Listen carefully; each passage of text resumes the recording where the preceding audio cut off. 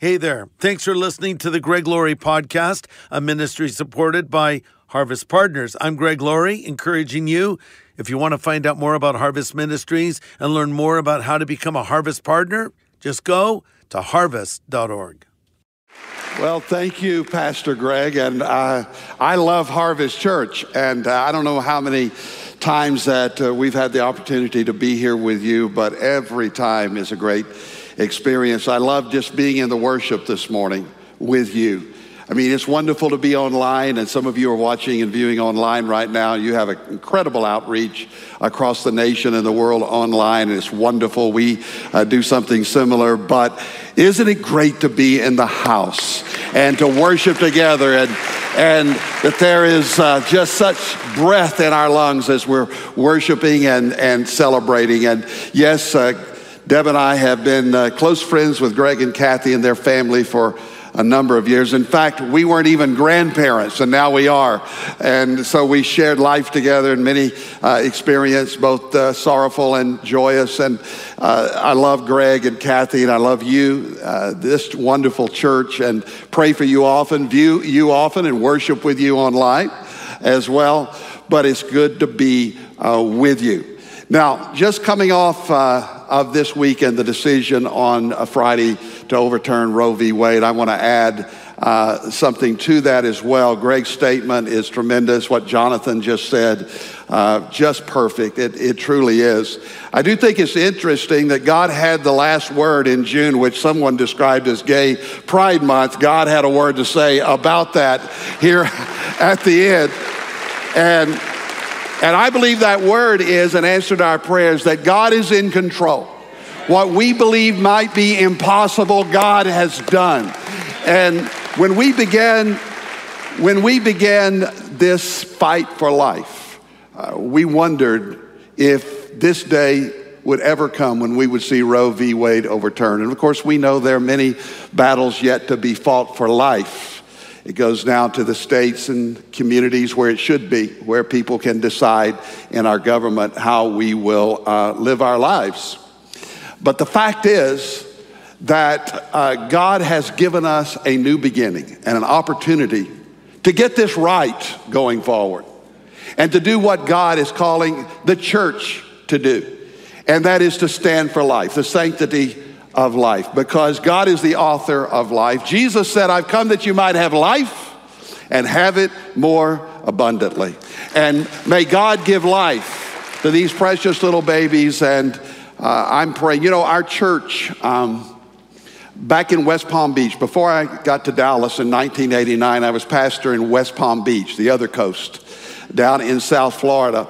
And I remember preaching one evening. We had an outdoor amphitheater on the ocean, the intercoastal of the Atlantic Ocean. And I remember this moment because it was one of those moments where I'm certain that God spoke to me clearly about something. And as I was preaching on the sanctity of life and the evils of abortion. And as I was speaking, God seemed to say to me in my spirit, what are you going to do about it? And after prayer and counsel, we opened there in South Florida a crisis pregnancy center. It was one of the first that a church in America had done. We opened it. It's still operating along with other clinics, centers down in South Florida. And so when we came to Dallas, one of the first things that we did in 1989 when I came to Dallas was to begin making plans for a crisis pregnancy center in our church. We now have 2 plus a mobile unit, and we're expanding 2 more next year. And just like you are stepping up to the needs of women in crisis and families and the experience of a crisis pregnancy, just as you are doing that, and also that we're responding, we just opened up a brand new resource center for moms. One of the lies that the proponents of abortion tell is that we don't care about anything but the preborn. That is a lie. We're the church. We care about everyone. We care about life from the womb to the tomb. It's whole life from the very beginning. And so, we are resourcing, and it's a beautiful place that we have created there so women can come in and be resourced with diapers and all the things that babies need, car seats and all the rest is clothing. It's a lot of good things. But the point that I'm making is the way to overcome evil, and abortion is definitely an evil. The way to overcome evil, according to the Bible, is Romans 12:21, which says, don't be overcome with evil, but overcome evil with good. With good. And the greatest good is God and the gospel of our God, the Lord Jesus Christ. So we're going to do what we've always done. We're going to stand for life, and we're going to preach the gospel of Jesus Christ. That's who you are. That's what you do as a church, and you do it better than anyone I know as you're reaching the world for Christ. And we're going to fight this battle on our knees. We're going to keep praying. This is a time to celebrate, but we don't need to be, spiking the ball in the end zone right now. We need to celebrate and get on our knees and thank God for what he has done and what he is doing. That by his grace, we have seen this great victory. When I was a little boy, I was born in a little town north of Little Rock, Arkansas. Greg's grandparents, some of his grandparents are from Arkansas. So I was born in a little town, Conway, Arkansas. And it's the home of the mighty Wampus Cats, the Conway High School Wampus Cats. You ever seen a Wampus Cat? Probably not. It has 6 legs and 2 arms. 4 to run with, 2 to fight with. It's a mythical creature that they say prowls around in Arkansas somewhere. There's a lot of things prowling around in Arkansas. That's why I got to Texas as soon as I could. No offense, Arkansas. I love Arkansas, absolutely. We got our first television in the 1950s. Yes, I'm officially old. I remember the 50s and the 60s. They say if you can remember the 60s, you probably weren't there. Well, I was there, and I was there in the 50s as well. And I remember we got our first little black and white television, a 1954 Philco television. I think we bought it used. There were only 2 stations, black and white, and it was fuzzy. And I was one of the first. We were in the Mouseketeer generation, and had my nose peeled to Mickey Mouse, the Mouseketeers. I loved Annette Funicello. How many of you loved Annette Funicello? Okay, you're with me on that. But there was a fellow on television. He was a Catholic bishop. You can see it on YouTube today. But his name was Fulton J. Sheen. And his program would begin. Now remember, this is early days of television. And the program would begin with just a dark screen. Well, it was either black or white anyway, so it started dark. And then a hand appeared out of the shadows and struck a match and lit a candle. Now, I'm a little Baptist boy in Arkansas, all right? And my mother was getting after me for watching this Catholic bishop on television. But I was watching, I don't know if it was his robes, his chains, but what really captivated me was this opener, where he just struck a match, someone struck a match, lit the candle, and then this voiceover came across which said, better to light a candle than to curse the darkness. And somehow, as a little bitty guy, that got in me. Better to light a candle than to curse the darkness. It became an echo in my soul from that day forward. And to the ministry that which we have been given by the Lord to be the light of the world. That's what Jesus said to do, right? To let your light shine, to light the candle of your life and to shine. This is our time to shine. This is our time to light the night. This is our time to stand for the word of God and the testimony of Jesus Christ. This is our time. This is our light, and the light comes from God. So that's why we started these pregnancy centers. Because rather than shake our fist and curse the darkness, we're to turn on the light and let the light shine. And so that's what these pregnancy centers are. And I hope you'll pray for not only ours, but many pregnancy centers in this region across the world. We have ours under very tight security right now, and you know why. This has been called already the age of rage. And there's an incredible amount of rage right now being expressed in America. But God has given us the victory. And that's what I want to talk to you about today. There would be no victory apart from opposition. There would be no win apart from losses. Opposition is necessary that we'd experience victory.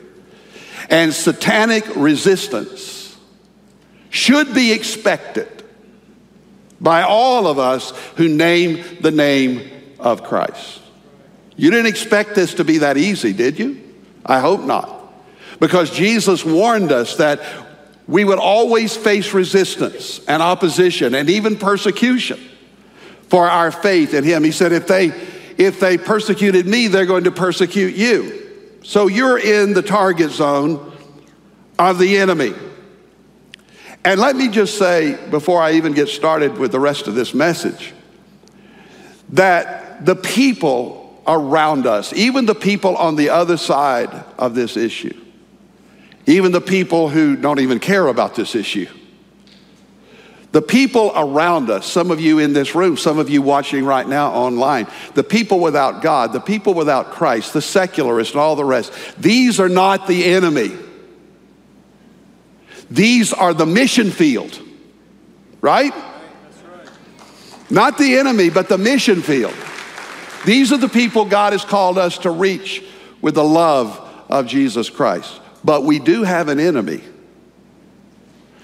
And in fact, we've got three enemies described in the Bible: the world, the flesh, and the devil. But I'm going to concentrate in this unseen battle that I wrote about in the book. And I love this. I love the subtitle of this book, where it says, "Winning the Battle for Eternity." That's what we're fighting for. It is the battle for life. It's the battle for eternal life. It's the battle for eternity. And we should expect opposition, but we should also expect celebration and winning. And that it's a good thing that you've got me on the clock, because I'm going to Orange County in a little bit, or you'd be in for a long morning here, I assure you. My heart is really full. But as you think about the battle,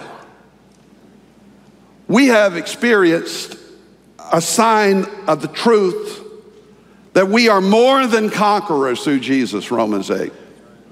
We're super conquerors. We don't win by just a little bit. We win it all. And the all is eternity in the lives of people who will go there. Because when Christ went to the cross and died on the cross, he defeated death and hell and judgment. And in Christ, we have victory. And that victory can be celebrated.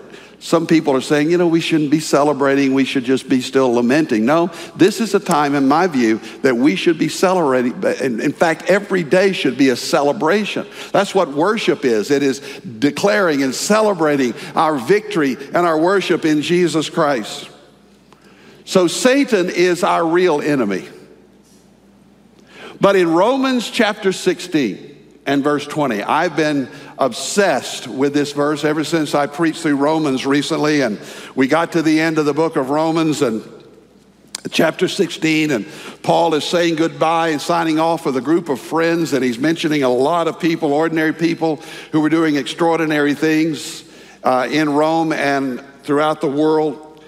And as he's signing off, he then confronts one more time the false teachers, the enemies of the gospel, and those who cause divisions. This is verse 17 of Romans 16. He says, "I urge you, brothers, note those who cause divisions contrary to the doctrine which you have learned, and avoid them." He's talking about false gospels. Paul often dealt not just with the world, but people who were religious people, who preached and practiced false doctrine, because the enemy is the father of lies. So he says, avoid this. One of the problems we have today in the church of the Lord Jesus Christ is we can't get out of our own way. And we should avoid any gospel that is not the gospel of Jesus Christ. There's no other gospel but the gospel of Jesus. His death, his burial, his resurrection, and the truth of God's word, this book, the inerrant and infallible word of God. And so he says, avoid this. Don't associate. This so-called liberal or progressivism in the church is destroying churches everywhere.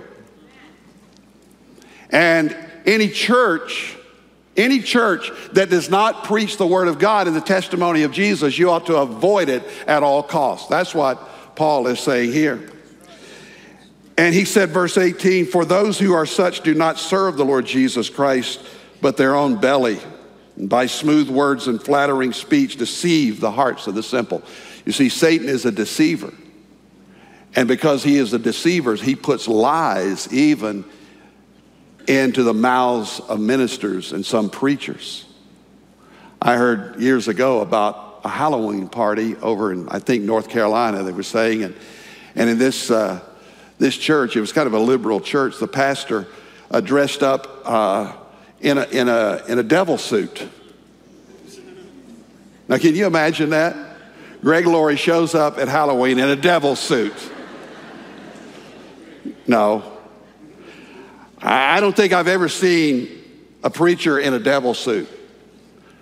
But I've seen and heard a lot of devils in a preacher's suit. Because Paul said the devil disguises himself as a messenger of light. So be warned, be aware that not everything under the guise of the church and everything under the guise of Christianity is the true gospel of Jesus Christ. And reject any other gospel and those who preach it.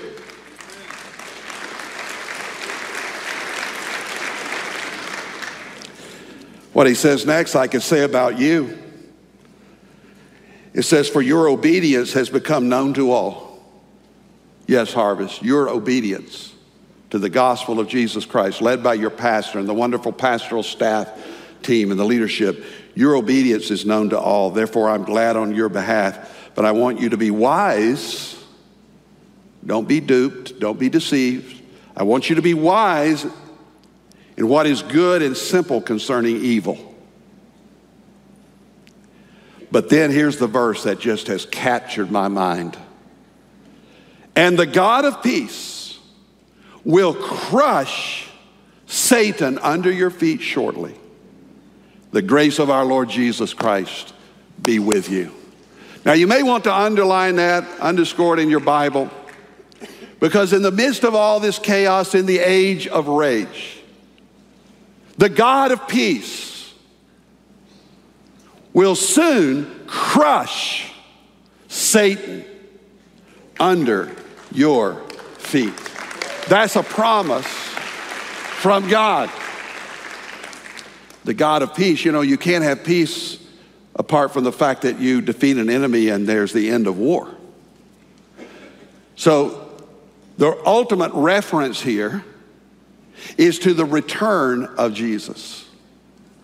Because there will be no peace on earth until Jesus, the Prince of Peace, comes again and establishes his eternal kingdom. And you've been taught, and you know well, that Jesus is coming soon. And that's what Paul said.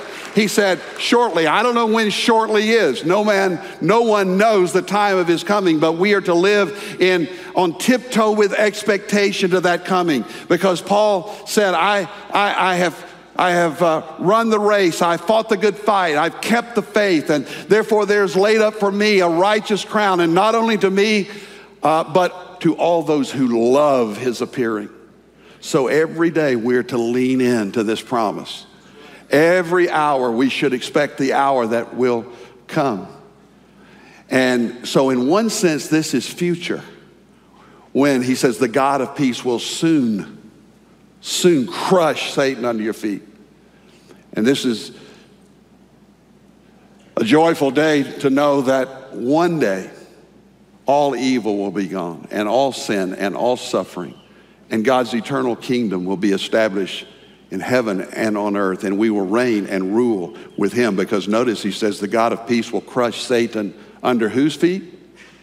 Under your feet. And so that's coming. But there is also the sense in which Satan is already crushed and under your feet. Because when Jesus died on the cross and cried out, "It is finished," tetelestai, completed, he did not mean that he was finished, but Satan was finished at the cross. And therefore, it's been said many times in many ways, we don't fight our fight for victory, we fight from victory. The victory that we have already experienced in Christ. The forgiveness of our sins, this new life in Christ. But there is a battle that we need to fight. And therefore, we're told in Ephesians chapter 6 that because we have this enemy, Satan, and with him these demonic forces in heaven and earth, because we're in this battle, the world is now a battlefield. It's a secular, satanic battlefield in many ways. I'm talking about the world system. He tells us in Ephesians chapter 6 that we wrestle not against flesh and blood, but against principalities and rulers in darkness and in governments and all the rest. So Satan is involved in this world system. He ignites the world system. The age of rage is a result of satanic influence in the world. So how are we to deal then with the devil?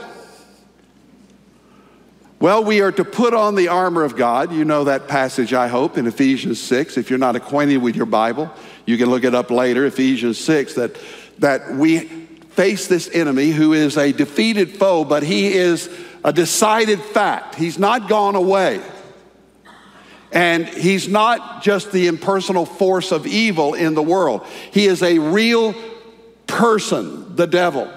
How did the devil become the devil? Pride. According to Isaiah chapter 14, one of the great angels of God, created by the hand of God, Lucifer, who was known as the son of the morning, became the father of the night. When he rebelled against God, he said, "I will exalt myself above the throne of God." That was his motive. It always has been, it always will be, to exalt himself above God and his own kingdom. And as a result of his rebellion against God, he was removed from heaven. And with him, this revolt that was going on in heaven before time began, before there was a revolt on earth, there was revolution in heaven. And Satan and his minions now are a part of this satanic force and field in the earth. But the fact is that though we are fighting him, it's a fixed fight. Because we know who wins the battle, don't we? We know. Now, it is a fight. I was talking with Jonathan on the way over here. We were talking about one of his sons he's doing some fighting, all for good fun, of course, and recreation, not in the streets. But I said, look, this battle that we're facing and fighting right now, it's like a cage fight. It's a cage fight. It's face to face. That's the way Paul described it when he said, "Fight the good fight of faith." It's the word which means intense, strenuous battle. When back to Arkansas, let me take you back there again. When I was a little guy, about the same time I was watching the Catholic bishop, there was a dog in the neighborhood. And I was scared lifeless from that dog. Every time I would pass this house 2 or 3 doors down from us, that dog would start chasing me. And I'd run as fast as I could to get away from that dog. I started going around the block, not to have to pass in front of the dog. The dog he had my number. And I couldn't believe it. So my dad sits me down and he says, "Jack, don't be afraid of that dog." He said, "You need to learn some courage here, you know." Now, I'd been watching Davy Crockett on television, and Davy could stare down what? That's right, he could stare down a bear. And so I'm thinking, okay, I can stare down this dog. So I tried it. I just stood there as long as I could and stared down this dog, and when I met him eye to eye, I took off again. But my dad said, just keep walking. Don't slow down, don't show fear, just keep walking. I'm thinking, why would my dad put me in harm's way like this? But I tried it one day. I just kept walking, whistling in the dark, and here comes this dog running as fast as he can. I stopped, I stared, and about the time he got near me on the sidewalk, about 5 feet away, that dog had been chained up the whole time.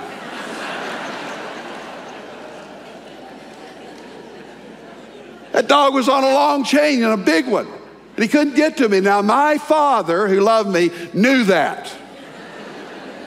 He would have never sent me into harm's way unless he knew that. And I've often thought of that story in relation to Satan and our Father. Sometimes we wonder, why doesn't God just deal with the devil? Well, he has. He's got him on a chain. And he can't touch you. He can threaten you. He can taunt you. He can threaten you. He can taunt you. He can tempt you. And he does. But you don't have to be afraid of the enemy. You got to have courage. You see how many battles there were fought in the Old Testament? You ever wonder why there's so much fighting in the Old Testament? All these battles. You're going to have a series on David coming up. Well, David was a fighter. All those battles. God used all those battles for examples for us to show us how to be courageous and to live by faith in the face of the enemy. And so I believe God sent me here today on this day. I'm so glad I get to preach on this Sunday following what happened on Friday with the overturn of Roe v. Wade. I'm so glad that I get to stand here before you and declare victory in Jesus. Our faith in him. So armor up. To be forewarned is to be forearmed. So armor up every day. Put on the gospel of light. Take up the sword of the Spirit, which is the word of God, knowing that the battle is ours, because the battle is the Lord. You say, what kind of battle are we talking about? Talking about all this fighting, all this battling. You know, I don't need to hear a battle cry. I'd like to hear, I don't know, a love song. Well, we like love songs. But there's a time, there's so much of this in the Bible, isn't there? About this unseen warfare. It's a battle for your faith, ultimately. That's why Paul tied his finishing the course to fighting the good fight of faith and keeping the faith.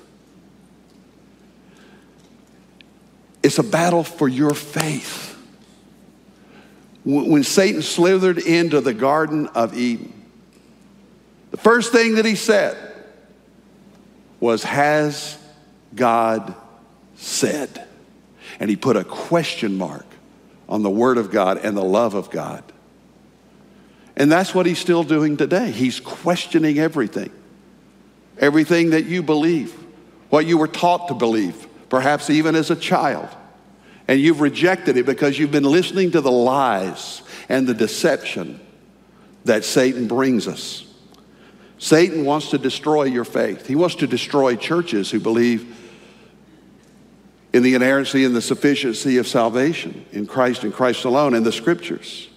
That's why Jude 3, there's a book in the Bible all about this. It's called Jude. It's a little book.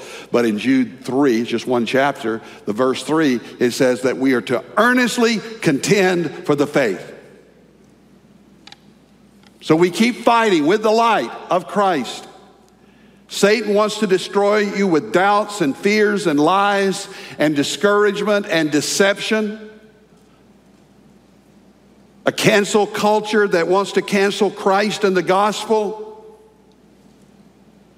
But we are to earnestly contend in our generation, like generations before us, who passed the faith along to us for the sake of our children, for the sake of our grandchildren. We keep fighting the good fight of faith and resisting the lies of the enemy.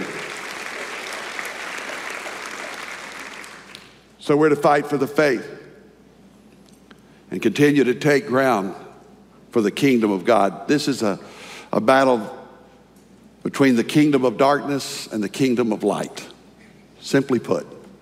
And that's the way the Bible gives it to us, that this is a cosmic battle. It's going on all around us behind the scenes. There is an invisible world around us. In my book, I have a chapter on angels. And part of the unseen world are these angelic beings. And did you know that there are angels in this room right now? Yes, there are. There are angels in this place. But there are also demon spirits that can attack, and doubts and fears. I love the fact that in the Bible it tells us when Satan fell, 1/3 of the heavenly host fell with him. That became the demon force of the world and of hell. But 2/3 of the angels of God remain faithful to God. So I figure we got them 2-1, don't you? Plus, God doesn't need the angels. He already has the victory. But the angels are with him and with us. And so in this invisible war, where Satan is real, he's not a cartoon character. He's not some Darth Vader evil-looking person. He's a powerful, persuasive being. And he's real. And because he's real, you need to line up and take on his attacks. Fighting on your knees, fighting with the Word of God. And I thought I would close this message by giving you some ways that I think we are in our generation to fight this good fight of faith. Because the enemy, who is soon to be crushed in the end, is attacking today in the world. So what should our role be? Number one, uphold the authority of the Bible. Uphold the authority of Scripture, because this is where Satan attacks, has God said. And the minute you stop believing the Bible or start believing the lies, he has you. Because this is your greatest weapon against temptation. When Jesus was tempted, and he was tempted of the devil, he followed up, he counterattacked with the Word of God. He said, it is written, it is written, it is written, to all three of the temptations that Satan unleashed against him in the wilderness. So I know, under the leadership of your pastor and your pastoral team and this wonderful church, that you will keep believing the Bible. Believe it, because it's true. All Scripture is given by inspiration of God and is profitable for doctrine, for reproof, correction, and instruction in righteousness. This is the living, breathing Word of God. And this book cannot die because the breath of God is in it. And against every attack from generation to generation, the Word of God stands. The grass withers, the flower fades, but the word of our God shall stand forever. So uphold the authority and the inerrancy and the infallibility and the sufficiency of Scripture. That means that this book speaks to every issue, whether it be the sanctity of life or the sacredness of biblical marriage, how government should operate, how we should treat the poor, how we should minister, and so on. It's all in here. So uphold biblical authority. Secondly, in our generation in particular, but I think really in every generation, we must stand for biblical sexuality and the sanctity of life.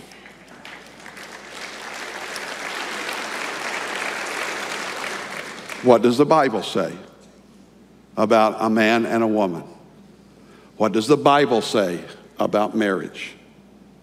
What does the Bible say about the sanctity of life? And as Christians, we should always stand for truth. and not to live the lies. Stand for biblical sexuality and sanctity of life. Thirdly, be courageous. Be fearless in the face of the enemy, because remember that dog back in Arkansas. He can't get to you. You're covered. You're secure in Christ. Oh, we may die, and many have, at the hands of the enemies of Christ. But guess what? To live is Christ and to die is gain. You can't defeat a person like that, right? You can't defeat a man, a woman who says to live is Christ, to die is gain. So be fearless.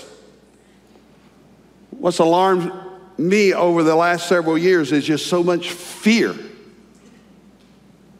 in the world and in our country. Of all people, we as Christians should be fearless and faithful, no matter what. Next, love and live the truth. Love and live the truth. Satan and his cohorts hate truth. They are allergic to truth. That's why they propose so many lies. And so we are to love the truth and then live the truth. And that's not on us alone, because we have the Holy Spirit. We have the Spirit of God who lives in us to enable us, empowers us to live the Word of God. People around us right now, they certainly are looking, as always, for the truth of God alive in us. Don't live by lies, live by truth. And then lastly, proclaim, share the good news, the gospel of Jesus Christ. This is why we're here. This is why we exist, to go into all the world and preach the gospel of the Lord Jesus Christ. Would you bow your heads with me in prayer? Every head bowed, please, and every eye closed. You walked into this room, maybe on the arm of a friend. Someone brought you to church today. Maybe you came here today under conviction about your own life and where your life has been going, and you realize you've been going in the wrong direction. But you sense something brand new here. You sense that there can be a new beginning, and there can be a new beginning for you. As was mentioned earlier, if you have had an abortion or participated in an abortion, there's no sin greater than the grace of God. Right on the heels of the God of peace will crush Satan, it says, may the grace of the Lord Jesus be with you. May the grace of the Lord Jesus Christ, which is God's love, unrelenting, reckless love, available for you. And if you will look to Christ and believe on the Lord Jesus Christ, you can be saved. Saved from what? Saved from your sin. Saved so that Christ could live in you and give you a brand new life. It's called, Jesus said, being born again. What can happen to you today is like, it is so revolutionary, it is so radical, it's like a brand new life. It's a new birth. And Christ comes to live in you, and you can know that one day when Christ comes again, or he comes for you personally in death, that you will be with him forever. So I'm going to invite you to pray right now. If you don't know Christ, many of you are watching online. Wherever you are, watching on a screen, let me encourage you to pray a prayer like this. It's not the words that you say necessarily, but it is the expression of your heart and your desire. Just to say, Jesus, I ask you to come into my life. I believe you died for me and rose again. And right now, I trust you as my Lord and my Savior. I ask you to come into my life, to change my heart. I want to be saved. I want to be forgiven. I want you to change my life. And Lord, I want to go to heaven one day to be with you forever. And so invite Christ to come into your life right now and receive him as your personal Lord and Savior. You have to do more than die to go to heaven, because the same Bible that tells us there's a heaven tells us there's a hell, and there is a judgment. So turn from your sin, turn away from the judgment and the hell that is to come, and to receive Christ as your Savior and Lord today. That's a promise from God that you are His forever.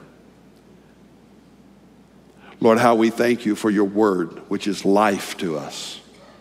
We believe and we receive your truth.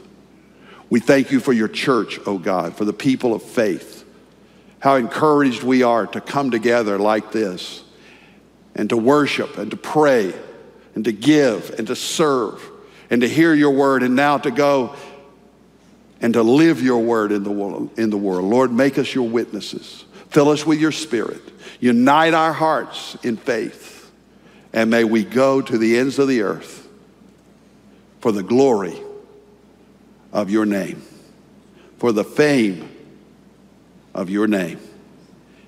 We pray it in Jesus' name. Amen and amen. Hey, everybody, thanks for listening to this podcast. To learn more about Harvest Ministries, follow this show and consider supporting it. Just go to harvest.com.